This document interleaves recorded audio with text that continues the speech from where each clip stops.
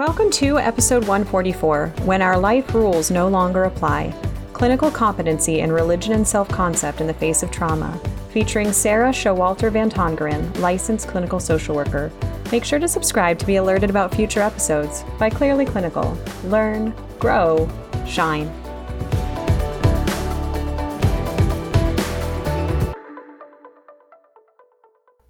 Hello to our listeners. My name is Beth Irias, and I am delighted and honored today to be joined again by Sarah Showalter Van Tongeren. She is a licensed clinical social worker, and you may recognize her name because she joined us with her husband, Daryl, in 2021, early in 2021, talking about the science of suffering and moving forward. Sarah, thank you so much for joining us today. Yeah, it's so good to be here. It is. So why don't you take a moment and tell our listeners a bit about your background and how you came to have this understanding of grief and suffering?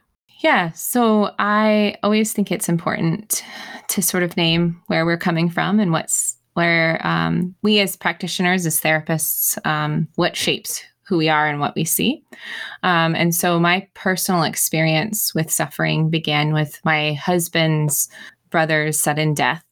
When he was 35 years old and had 3 young children of a genetic condition that my husband could have.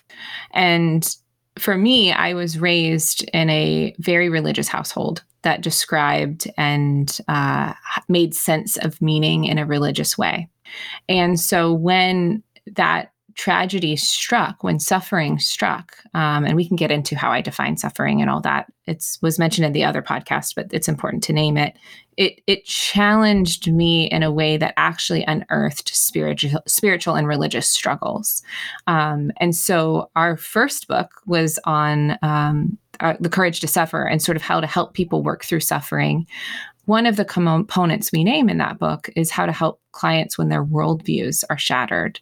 And so that idea that my parents had given me about God and religion and spirituality and how I was making sense of things, it no longer fit. And I was 27 at the time.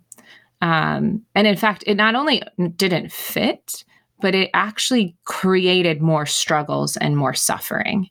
And so that's actually how I got interested in this topic. And I revised those things, and then we had struggles with infertility.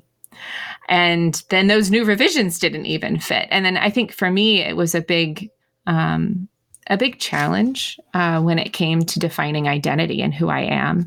And so my hope is that in all this, at the end of this podcast, that therapists, people like me, we can begin to understand suffering and struggles and grief, also from the context of a cultural competency lens when it comes to working with our clients in the area of religious and spiritual struggles. Thank you for your honesty and transparency and what you bring. You've really made your career talking about these topics that many of us just kind of glaze over. And so I'm glad for the opportunity to dive into that with you. As you're talking about this, what I'm hearing is the concept of an existential crisis. You know, how do we make sense of things when they are not consistent with our worldview? So, for example, a common one being that everything happens for a reason, or that good things happen to good people, or that it's all part of God's plan. You know, these comments, these idioms that are deeply ingrained in different cultures and sometimes in our families and in religious systems. So then what do we do when those get turned upside down? And then how does that play out for our clients? I'm glad to have this conversation because I've seen it in my work as well when clients are challenged with this idea. And then there's this potential for a secondary affront that says they're violating their religion or spiritual beliefs by questioning this phenomenon, when they're saying, well, that rule that I had or what I was told about God or anything else doesn't make sense anymore. So what do I do with it? And then by questioning it, I'm doing something bad. So why don't we start by talking about what suffering is, and then Yeah. let's also talk about what religion and spirituality are and what they mean in terms of identity development. Great. Yes. So we define in our book, The Courage to Suffer. Suffering is distinct in 3 different ways.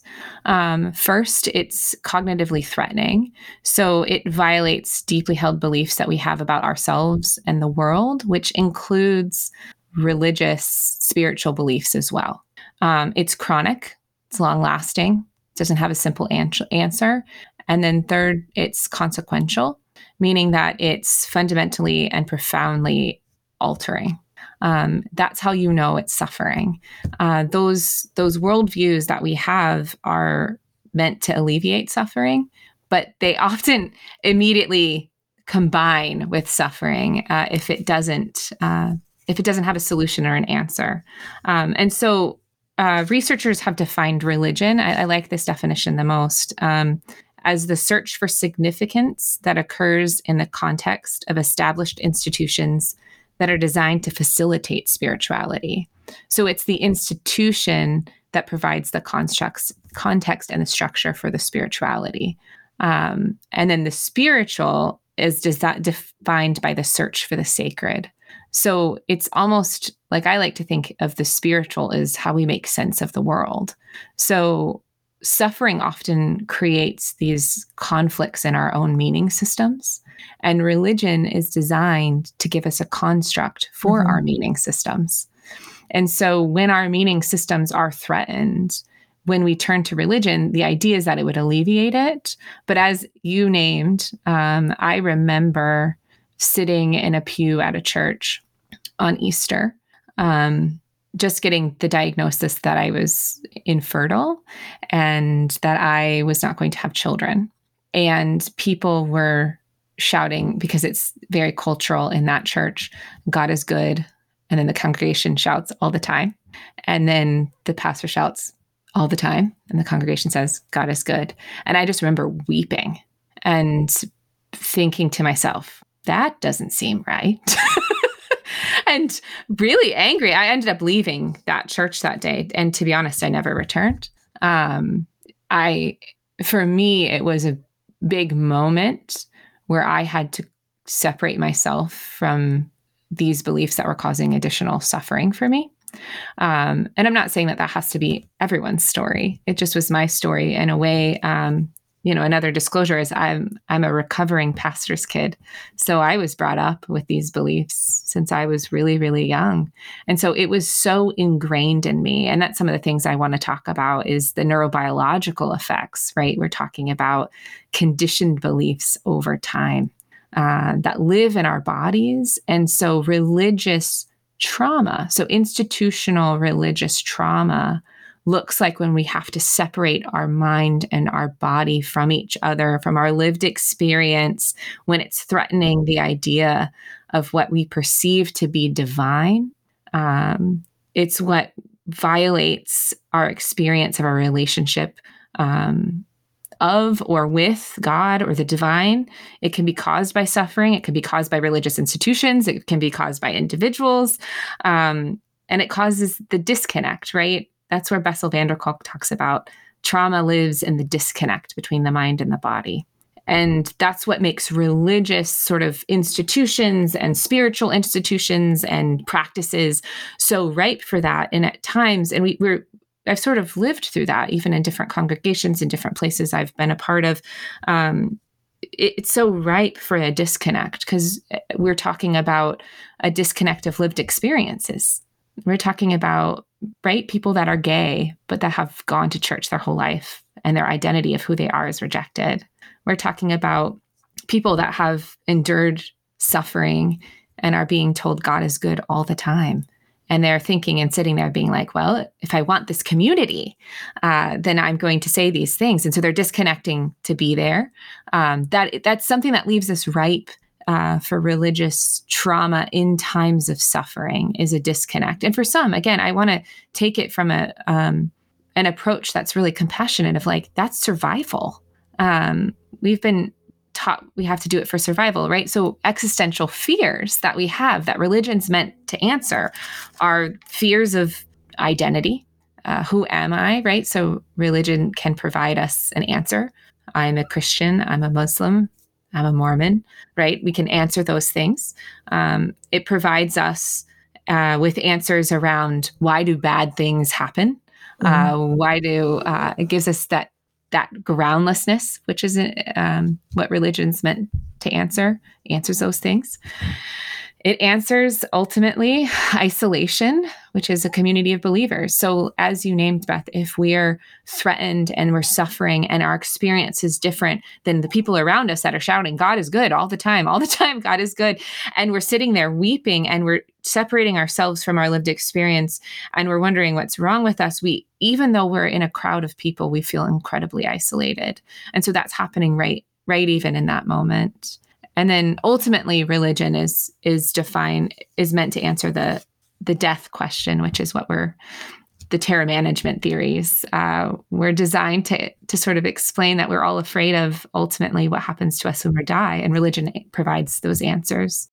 As you're talking about your experience, knowing for our listeners how many may have experienced similar things themselves or also experienced it in their clients, my own moment of self-disclosure and recollection, having been raised in the Catholic and Christian church system, that for me in California, it was in 2008 when Prop 8 was being considered, which was a ban on same-sex marriage. That for me as a queer person and part of the community, that was the last time I set foot in a church. And I remember the day where I looked around me and I said, I'm not welcome here.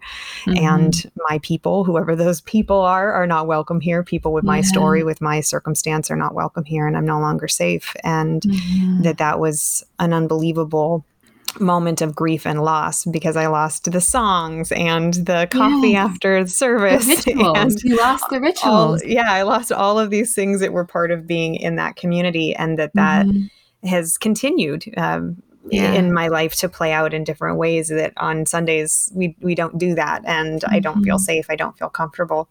And I appreciate you disclosing your own experience, but I think so many people can relate to that. Again, clinicians and clients alike, that idea that there's this moment of disconnect where you pull back and go, oh no.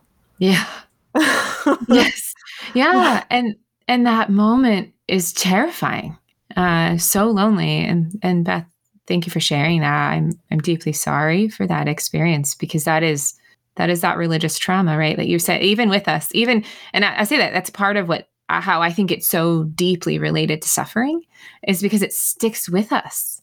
It's not like you're over it. Like you've resolved maybe the identity piece and how it's affected in the sense of like maybe your religious beliefs or spiritual beliefs, but it's still that feeling of that instant. Like I call in that memory of mine of that sitting in the pew and God is good all the time, just thinking like, that is not at all what I'm experiencing. Yeah. And I remember sitting there too and thinking to myself, as the pastor was saying, that all members of the queer community were insane and that they were lacking in morals, and that, we, the church, could not support anybody who could possibly believe that same-sex marriage was okay.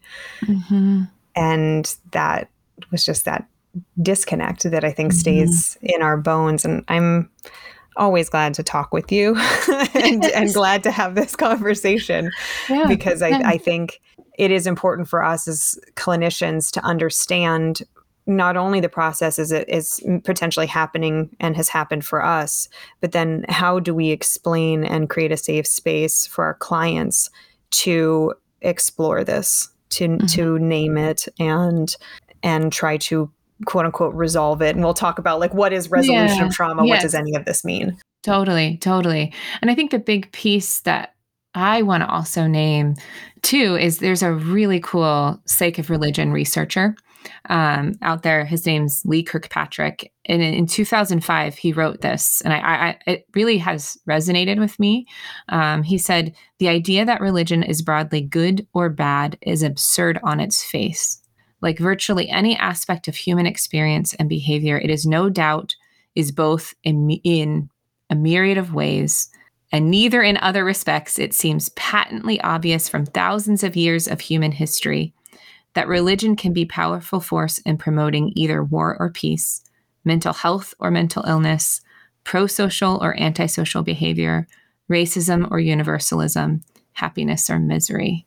And I've loved that so much because I come back to that and I think, yeah, for me, religion was traumatizing. I have these moments that I come back to, and I think I've actually had to live and disconnect a lot of moments before that pew moment. The pew moment was just when I snapped out of it and realized, oh no, this isn't it for me. This isn't where I am. And then launched a whole other thing, right, in the midst of suffering. But I like his research in the sense of like, it's trying to understand for our clients, helping us understand what about it was so painful for us. How do we understand it? How do we help our clients as they sort through this? And we need to be culturally competent as therapists to be able to name it, right? Because part of when people have endured trauma is psychoeducation. They don't understand what has just happened, and it's easy to blame ourselves for it. And so I just really appreciate his perspective on that it's how it's used is important. And that I believe that's true even in our therapeutic process too. It's important, just as when we're working with any trauma, that we don't re-traumatize a client, but that we have an attunement with our client so that we can understand their lived experience of what it is. Because for some clients, religion is going to be helpful. And for some, it's going to compound on their trauma. It's going to be a part of their story.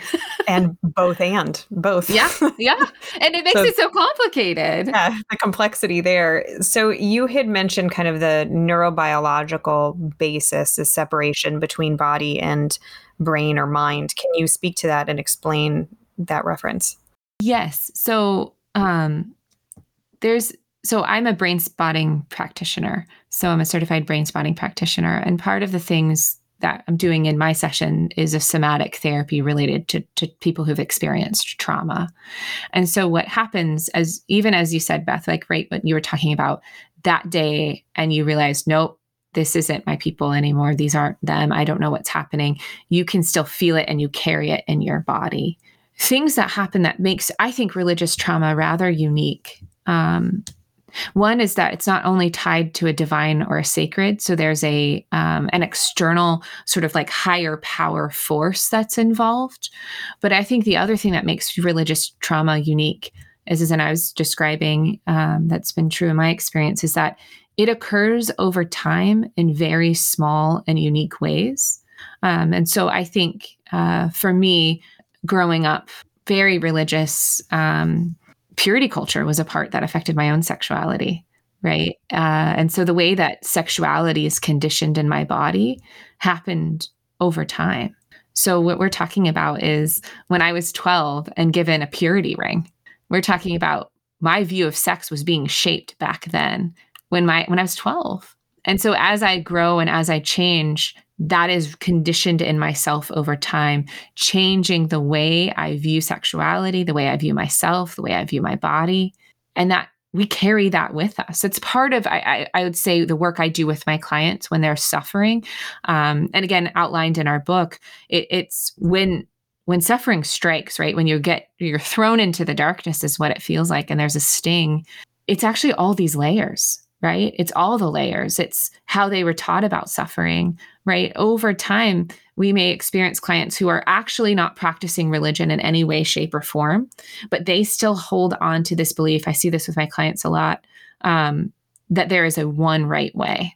And so if they were to do just X, Y, and Z, then this should happen. If they could just think a certain way, if they could just act a certain way, something will happen. That's religious trauma, actually. That's what they were handed at church, is these set of beliefs and rules will get you this outcome. Absolutely. If I do X, Y, Z, everything will be okay. Everything will be okay. And I see this even in my clients that aren't, again, attending churches. They're not actively religious, but they have been religious. I will plug some of my husband's research. He's doing some really interesting stuff right now on what's called religious residue. And it's that typically, psychological research has divided people into two camps. We are also part of the problem in the binary construct, but in this idea of people that are are religious or are not religious. And he's sort of pioneering some research on the people that are formerly religious. And so understanding that behaviorally, formerly religious looks very similar to the people that are religious. They still have this residue of belief in them. And again, this has some pro-social benefits, right? So they tend to volunteer their time more. They tend to give more charitably, but they also have higher levels of guilt and shame. They also have higher levels of cognitive rigidity than the people that have never been religious. So there's what I hope today is that therapists can also begin. We're not just talking about present behavior, right? What's in front of us. We're also talking about the ways it's been conditioned neurobiologically over time, the way that it lives in their body of this one right way. The other cognitive sort of pattern I typically see with formerly religious clients is they're also looking for someone to save them. So it lives in this idea that they are not autonomous. They don't have agency. They don't have change. And that is really scary when we have suffering that's an outside force, right? That they are waiting for something miraculous to happen. And so some of the work I'm doing with my clients is, and I would encourage people to really think about, is to begin to validate the fact that these beliefs live in them, their experiences, right? Validate the fact that they've had to walk out of churches or they haven't had to walk out of churches and they're still sitting there, to understand maybe the trauma and where it's rooted in. If you're finding some resistance in clients or they're looking for the one right way, it's important to understand maybe there's something else going on there that's a deeper held. That's what I'm saying. Like the neurons are firing in a very specific way in a cognitively rigid pattern that's showing, hey, there's something there. Maybe I'm going to ask them, and I can talk to you, Beth, about some practices that I do to make it a safe space in my therapy office as well. Because the other way it also comes out, besides cognitive rigidity, is also a fear of abuse of power, and that is something to name in a therapy setting. Is that I always think it's important our goal as therapists is to equalize, right? Is to show up and be equal footing with our clients, to invite honesty and openness. But what I see with some of my clients that are formerly religious is that there's a fear of disappointment of an authority figure.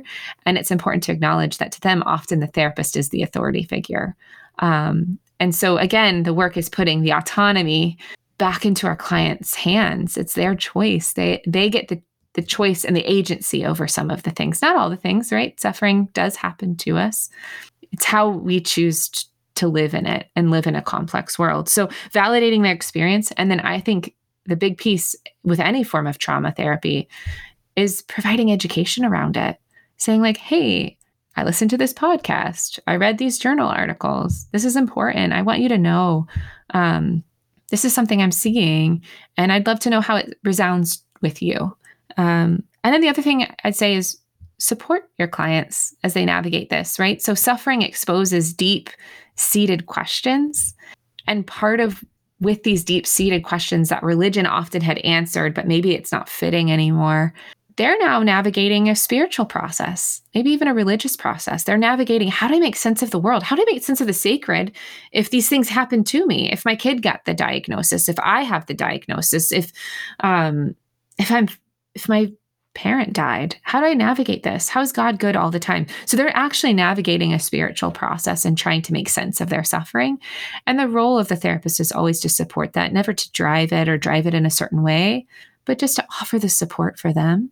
And then finally, something that I really, really think it's really important is to help the client recreate their identity, right? So circling back to how religion and spirituality often gives us sort of a set of identities, and answering these existential fears is actually helping them recreate these existential realities in ways that's sustainable to them.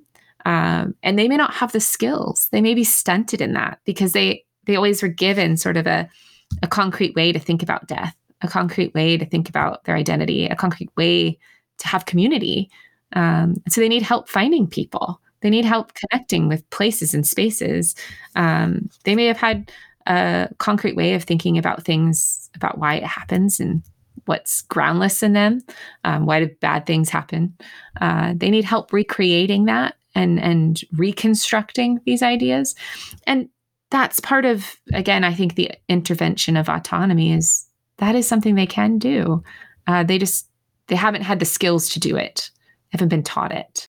Speaking as someone who's worked a fair amount with people who have religious trauma, I can hear the automatic potential for a good number of people, even in the concept of quote unquote beliefs. Mm-hmm. That a word like belief implies that somebody else could believe something else. And that for individuals who have been marinating in very strict belief systems, they are not beliefs. They are the word of God. Yes. Yeah. For some religions, that's the language that's used. And so this is not a belief. And so even the idea of introducing these belief systems, like this is not a belief. This is just the way it is. I'm curious for you as someone who really has zoomed in and specialized in this and understand this, to expand on that idea of making a safe space when you are working with a client where these are not beliefs. The use of you saying belief itself is offensive, is sacrilegious. Is yes, excommunicating. You could be excommunicated from your community. Yeah. Yeah. So what do you do? Like, what do you as a therapist do when it is such a deep belief system, such deep conditioning that it has become very inflexible to even believe in autonomy, particularly for many women that grew up in different church systems, to be seen and not heard, to serve thy husband, to not have a job, to not usurp authority, all of these concepts that are deeply, deeply ingrained. I'm just curious. So you have that client that says, I can't talk about that. Like I will go to hell if I talk about this idea. What do you do with that? So I view it in the same way I would view any kind of resistance or something I'm hitting with any kind of my clients, any kind of client's resistance. I'm going to actually align with them and say, how does it feel to have that reaction? Tell me more about that. I want to understand, what is it like for you? What is your day-to-day when you can't talk about it because you're going to go to hell? How's that feel for you? What's your experience? Again, wanting to know their own experience, aligning with them. Again, I view it as a place of cultural humility. Again, I think our work as therapists is to own our own shit. I think that's what makes a really good therapist. And I'll say this, I come with a lot of religious baggage. And so my job is to sort through that on my own time, in my own places, in my own spaces, and to show up in therapy. It's to invite what they want to talk about in therapy in. My job is to hold it and to recognize, okay, this might be going on with them. This is a deeply held belief. I've hit something in here. I'm just going to put a pin in that one and see where it leads us. I'm going to ask more questions. I'm going to get curious. I'm going to get creative. And I'm going to understand that maybe that is not a useful belief, but just like in any trauma therapy, we don't take away beliefs from people that want to keep them. I don't care what beliefs they are. If they are viewed as protective by our client, then they are protective. And so it's from a culturally competent way. So one thing I do that most of my clients, this has worked really well. I actually put a question on my intake form. I ask them in a sort of the section about identities, right? So I'm actually asking about sexual identity, gender identity, ethnic and cultural identity. I also ask about religious identity. Do you identify as religious? If so, I would love to know more about it. If not, and don't feel like disclosing, that's fine. Like, do you know what I'm saying? Is this something what I literally say in there is, I often find this to be a helpful topic to talk about as a way to me understand how you're coming to therapy and how I can support you. Are you willing to talk about your religious and spiritual beliefs in therapy? Yes or no? I just put it up front on my intake form.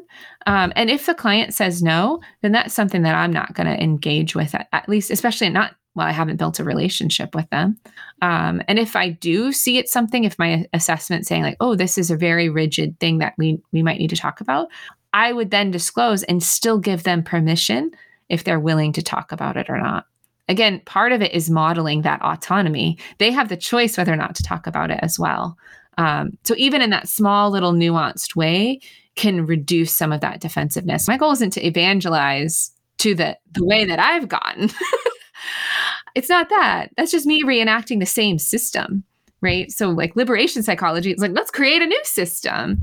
So let's create a new system where they're actually in charge of whether or not they want to talk about it or not. Some really interesting statistics I wanted to talk about, Beth, too, that I think is really important, as well as I wanted to offer. There's a really cool researcher out there.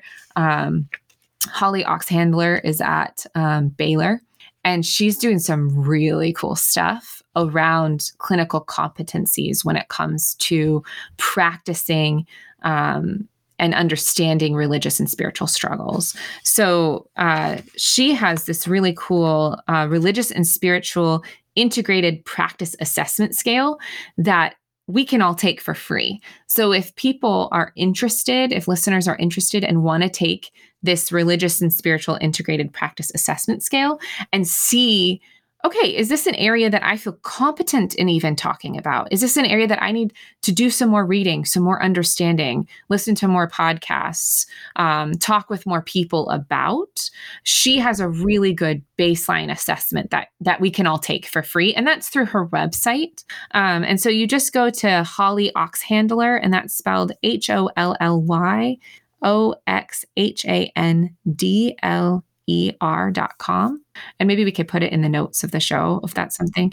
And then you go to our website, click the resources tab and scroll down to instruments. And it's just right there, and it's free for anyone to take. I got her permission to even mention it on the podcast. She's really happy to share these resources. That's why she does this work. And she offers like a lot of just insight around this as a cultural competency. It's a form of identity when we're talking with our clients. It's something that shapes them. And so she's really passionate about making sure that we're trained in those things. But she had a really interesting paper that I love to sort of get into some of the statistics. And so this was actually a paper that came out this year in the Journal of Religions by Oxhandler and colleagues. And they did a survey of almost 1,000 current mental health clients across the US. 76% of the respondents agreed that a good therapist is sensitive to clients' religious and spiritual beliefs. 71% agree I would be open to discussing religious and spiritual beliefs in therapy. 66% agree my religious and spiritual beliefs are important to me during difficult times. So it's exactly what we're talking about. She did another survey a few years prior that showed that actually 82% of APA members believed that there's a positive relationship between religious and spirituality with mental health, but yet only 26% of respondents felt that it was relevant to the treatment that they provide. And so what I'm trying to highlight is the disparity between our clients are wanting to talk about these things. And we know it's important in the sense of like, it actually can be used, like going back to the Kirkpatrick quote, it doesn't have to be used in a negative, it doesn't have to cause mental health struggles. It doesn't have to cause additional suffering. It doesn't have to cause these things. And yet it does. And our clients want to talk about it, but yet we're not talking about it. And so it's important to highlight this as a cultural competency for our listeners today.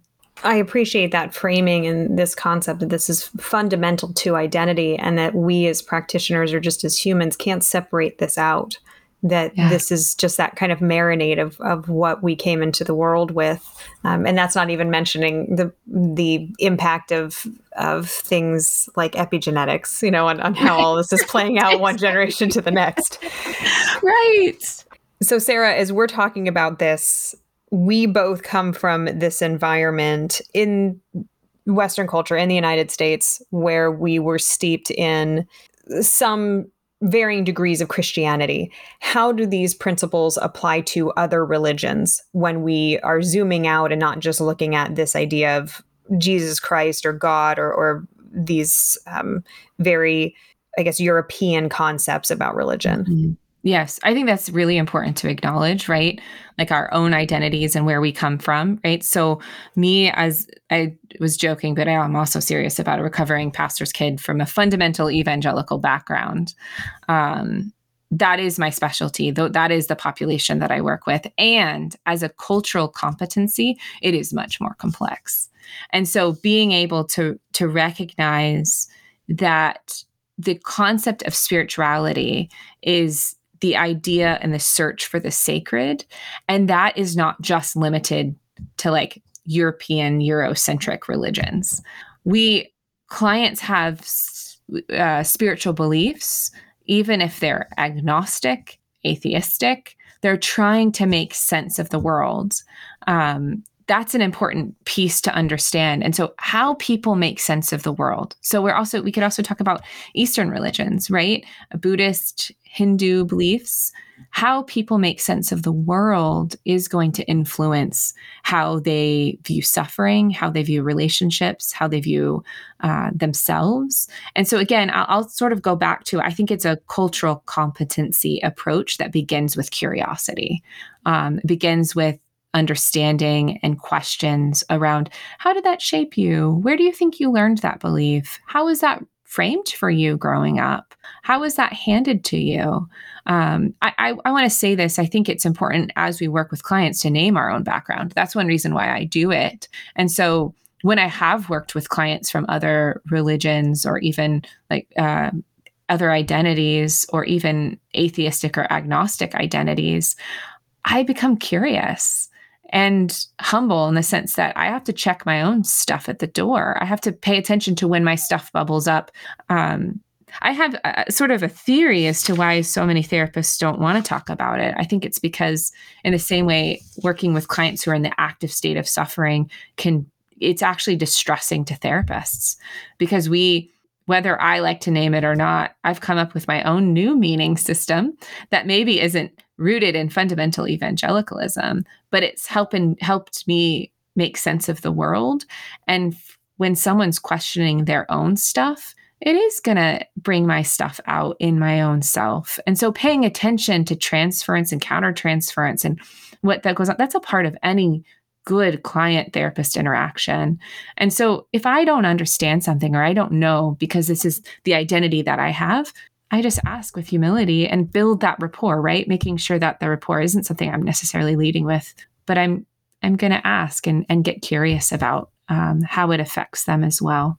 You mentioned atheist and agnostic. How do those belief systems fit into this consideration? So we're talking about this kind of from the lens of potential religious trauma, where there are these many moments or this one big or many big explicit moments of disconnect, where there's kind of this loss of meaning and groundlessness, where there's a loss of connection to previously held rules about the way the world operates.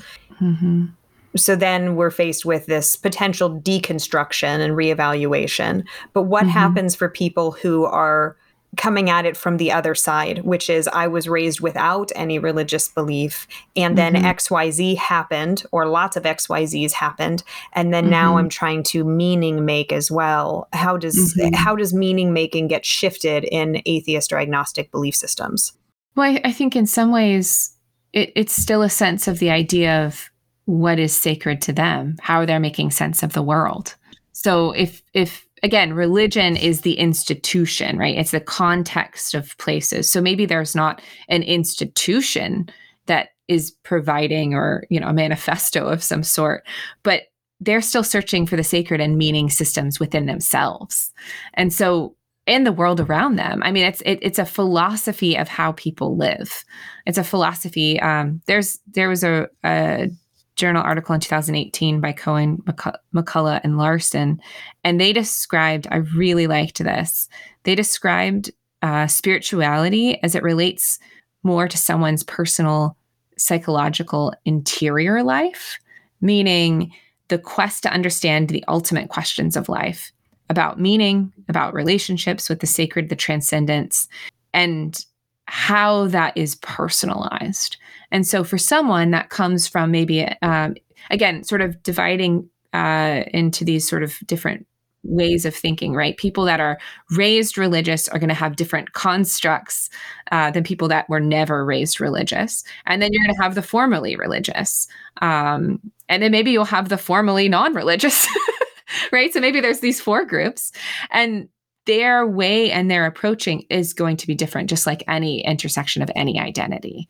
And so I would say it's coming, again, I'm going to go back to the curiosity, the validation of their experience, the engagement with it, and knowing that every human, I mean, I remember when I was in grad school, we were taught the biopsychosocial spiritual, right, assessment process.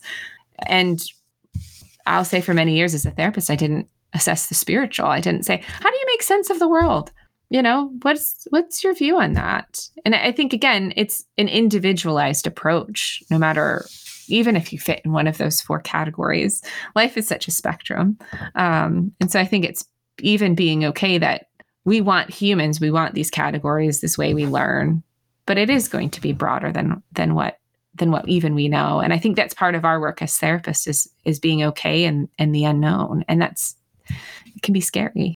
As you're talking about this, an example I'm thinking about is Karamo Brown of Queer Eye talks in his book about his disconnect in the church and his struggle of how do I make sense of the fact that I find so much clarity and identity and connection in the church, and also simultaneously feel unwelcome because I'm gay. And his journey to deconstruct and then kind of reconstruct, and how he makes sense of it. And this, I really see any of these processes as kind of cognitive or mental Olympics, where we try to put together these dissonant concepts.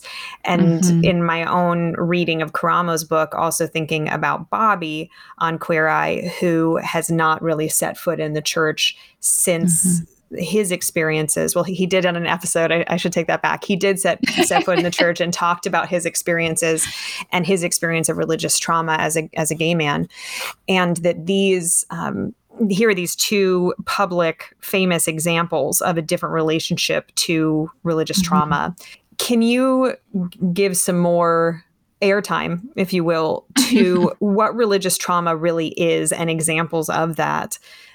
Because like my appreciation clinically, as I've worked more and more, it just goes deeper and deeper and deeper. So in the, the way that I view it from a feminist lens, from a queer lens, from a racial lens, all of these different pieces. So if you could give some more examples of like, what does religious trauma show up as?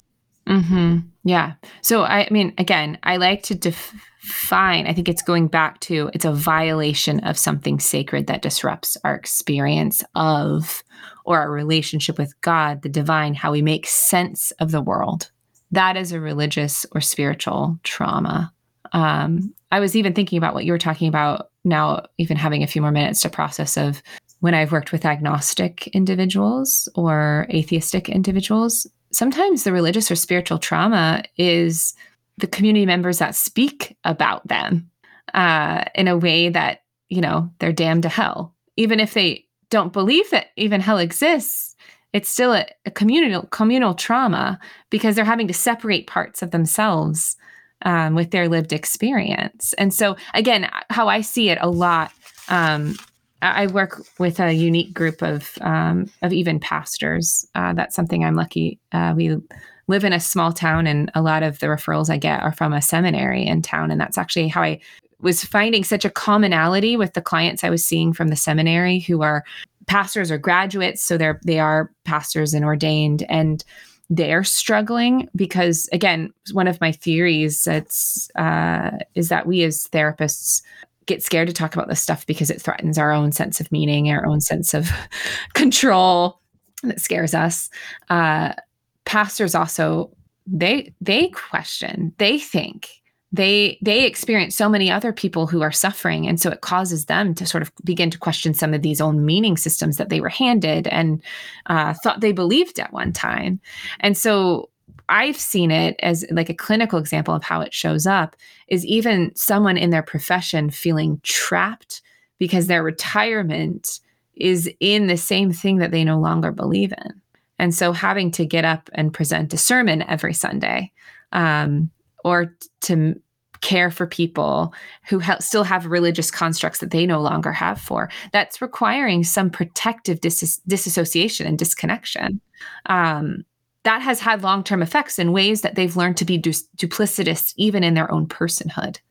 With my clients is what I call the one right way, that it has to look, healing has to look a certain way, answers have to look for a certain way, and there's almost like a certainty that is wanted and desired. And again, how I make sense of it is that it goes back to, at least for this one client, ways in which they were handed certainty most of their life through a packaged view of religion. Again, this is unique to the area that I'm working in. But so when their child comes out as gay, when they get diagnosed with breast cancer, when all these things are happening and that package doesn't even work anymore, they actually are completely groundless because they've been able to bypass some of these struggles with a neatly packaged view of what it is with God and religion, their view of God and religion at the time. And so for them, this groundlessness, the search, again, that we highlighted in our book, The Courage to Suffer, right? So when it's this deconstructive spinning of groundlessness, it feels really scary. And the thing that was the comfort, which was God for this client, is no longer the comfort anymore. That then, talk about an existential crisis. So being able to help them even identify what's going on, quantifying it and saying, your belief in God before looked this certain way and you believed these things. And now that you've experienced breast cancer and this other question of identity with your child, you're now questioning your belief in God. How is that for you? What does that look like? What does that feel like? I'm observing a lot of groundlessness and anxiety in you. Let's talk about that. Let's talk about how you were handed that view. And is that something you want to ascribe to? Is that something, again, like you named earlier, for a lot of my clients, it's the first time they ever thought about belief, about the idea that it's a set. And that's what I will do. I want to define that too, is how I define belief is a set of certain ideas. They can arise out of experiences with faith, but they're translated to concrete ideas. And so again, I will say this, we don't often realize we have a head until we have a headache or a migraine. And then all we do is we think about our head and headache and migraine. And we're very conscious of our head. It's the same way with belief. We don't even know the beliefs we have often until they're violated. And so part of this is sitting with our clients and helping them sort through. And again, being patient. It's not that we're trying to evangelize and get them to a certain point. It's just we're having compassion. They're in the midst of suffering. And then now they're spiritually suffering, maybe isolating them from it's tragic for them. And so being with them in that is the most important thing that we can do, not convert them in any way. We're not trying to convert them. And what I like the definition of faith, there was, I'm not going to get too much into it, but it's Fowler has the stages of faith.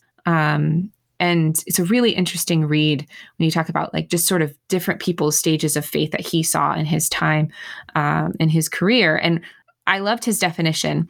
Faith is a person's way of seeing themselves in relations to others against a shared background of meaning and purpose. So faith is like the experience of life. It's bigger than a set of belief. It's almost like if we were to replace faith with sort of this idea of meaning making and sense making, faith becomes much more expansive than a set of beliefs. And so I also like that when I'm working with clients, is even helping them understand, because again, maybe specifically the ones I work with, those have been packaged together, that these are the sets of beliefs that then give you this faith, where for them, it's even so empowering to realize, oh, what are my beliefs about that? What is, in this part of the world that I'm in the upper Midwest, what's they call about it a lot around here in a very religious community, they talk about what's your theology of it, right? What's the set of beliefs around your set of beliefs? And so even just helping clients have the language of like, oh yeah, I didn't know I didn't believe that God isn't good all the time, or I don't understand. If I say that, am I going to hell?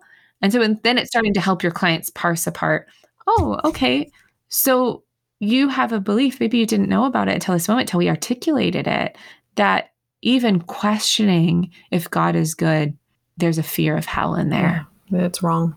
Yeah, that it's wrong. How does that live in you? How does that live in your body? So what you're doing, again, in your therapy session is you're inviting the cohesion of body and mind, because you're inviting them to say, how is that experience for you? What is that like? So for the first time, maybe for many people, they're actually beginning to put their experiences, their beliefs, their faith, their spirituality, and all of that together, and in a very cognitive kind of way. Mm-hmm.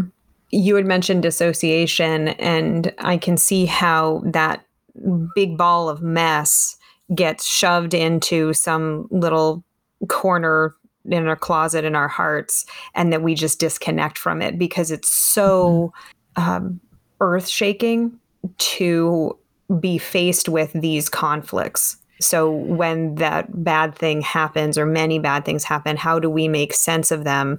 And then when there's that huge disconnect that, and Bessel van der Kolk talks about this in The Body Keeps the Score, like that for a good number of people, we simply disconnect from them. We turn it off and push it away. And I think it's another conversation for another time, but this idea of then how do we as clinicians avoid re-traumatizing our clients when this dissociation has been so incredibly protective for their sense of self and ability to operate in the world, because these belief systems have allowed them to operate in the world, but now the rules have shifted. Yes, I think that's the number one important thing to consider when you're working with clients, right? In any form of trauma, is we're not going to re-traumatize them. Again, I give my clients, the autonomy and power. The other piece I will say, somatic therapies are really powerful in that way. That's actually why I really like brain spotting. It is a form of therapy that requires very little talking. And so it is all happening in the mind and the body of my client that I'm with. And so the more and more I do brain spotting, the less and less I stress about, okay, tell me all the details and what was it like sitting in that pew and when they said this and it's so activating. Instead, it's a somatic therapy that allows the activation and then the release and then the homeostasis of the body. That is almost even a form of its own somatic empowerment, because we need to, again, all the beliefs our clients have, all the beliefs we have, they're protective. There's a reason why we try not to walk around in a constant state of a panic attack. We have beliefs that try to hold us up. And so with our clients and making sure we're not re-traumatizing them, that's why I always ask permission. And I even will go as far, Beth, as to say, even in my sessions, if this something becomes so uncomfortable, I want you to tell me. And I want us to be able to acknowledge that this is uncomfortable for you and painful and so activating, so that then I can know how to support you. And so then even then it's like, it's their permission to talk about it. They're the ones bringing it up. I'm the one providing the reassurance, which is a form of validating, which is a form of reconnection rather than disassociating.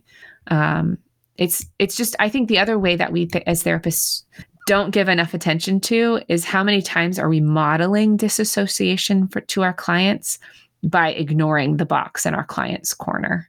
How many times are we reinforcing that disassociation rather than bringing it up in a very gentle, kind, compassionate, autonomous way with our client and saying, hey, there's something I noticed. Again, I will only bring it up if it's something you are willing and wanting to talk about. If you think it would be helpful for you, I'm going to always give you the choice. And if at any time it becomes totally uncomfortable or so activating, then let's I want you to be able to share that with me. And then we can lead in some circular breathing exercises, some grounding techniques, but know that I'm right here with you as we're talking about it. I think it's inviting our clients' boxes out. And by doing that, again, I couldn't stress enough, by doing that, we're actually modeling connection of our own body, soul, and spirit. I see a lot of seminary graduates, pastors, people that have also their own spiritual and religious struggles. And they taught me this really cool Hebrew word that I really like, that's been really helpful for me. It's called nephesh. And don't ask me how to spell it. I don't know how to spell it. Just know how to say it. And it's this idea that in Hebrew, they didn't separate the mind, the body, the soul, and the spirit, that it was all connected. It's a personhood identity. And I think that that's a really cool thing as a therapist that gets to work with people and identify and help people sort of identify their own religious and spiritual struggles. What we're doing with our clients is we're caring for their whole nephesh, their whole personhood, the biopsychosocial spiritual components of our clients. A holistic perspective. We as Westerners have been taught to separate. Again, think about the disassociation as we are in our office and we're connecting and caring for the nephesh, the whole being of our clients. We're actually, even that neurobiologically, is healing that separation that they've had to experience for so long. You and I could keep talking for hours on this topic, and there would be so much more to keep talking about. And so knowing that we are about out of time for today, I'm glad that we kind of landed and ended with this idea of dissociation and bringing back these concepts together into this more holistic perspective. As you were talking about, even thinking back for myself, I remember as a young child at some point saying to an elder, to a family member, saying, "So Christianity is really a cult then?" And it was like, oh no. And it was like this very clear disconnect of like, yes, I said, or my conceptualization of what's happening is now bad. And that for however many years, I would not talk about those concepts. And exactly. You felt it in that moment, even as a child. I did something very, very bad by making this statement or inquiring this way. And then fast forward for a client with similar veined experiences to have that moment in therapy where it's not, oh, how dare you? But what happens if we actually make this a space where we can open up that box and start to gently and carefully kind of organize the information that's in there. And with my clients, I've used the term going into the attic or going into the basement. And so, is it okay if we go there now? And what I do and what we've done, we have different ways of acknowledging it, but so to light a candle when it's okay to be in there and blow it out when we need to leave, or to ring like a meditation bell to mark going in and leaving, because it can be so anxiety inducing, particularly for people who have previously dissociated in order to cope with these traumas. And I've used that with religious trauma and with other types of trauma as well. But I appreciate these concepts and how you're lending this additional language and perspective to how we view this holistically and not break it off into these categories and say, okay, this is over here, then this is the intervention that we do to fix said problem. And that this is now, this is about our personhood and how we operate in the world. Yes, exactly. I think, again, I'm boiling down our job, but I get super excited and super passionate about this. Beth, if we can do that well, if we can invite our clients' personhood into our office and actually see them in a way that we've done our own work and we're not judgmental, but instead we're loving and receptive and open, my God, how healing is that? What a gift we get to give our clients. That's what I think about when I think about therapy and I think about spaces, specifically in the realms of religious and spiritual struggles, is these are often things that have been held in us since we were very little. And we have fears about talking about them and about, I'm even noticing in myself, I'm afraid what happens if my dad listens to this podcast?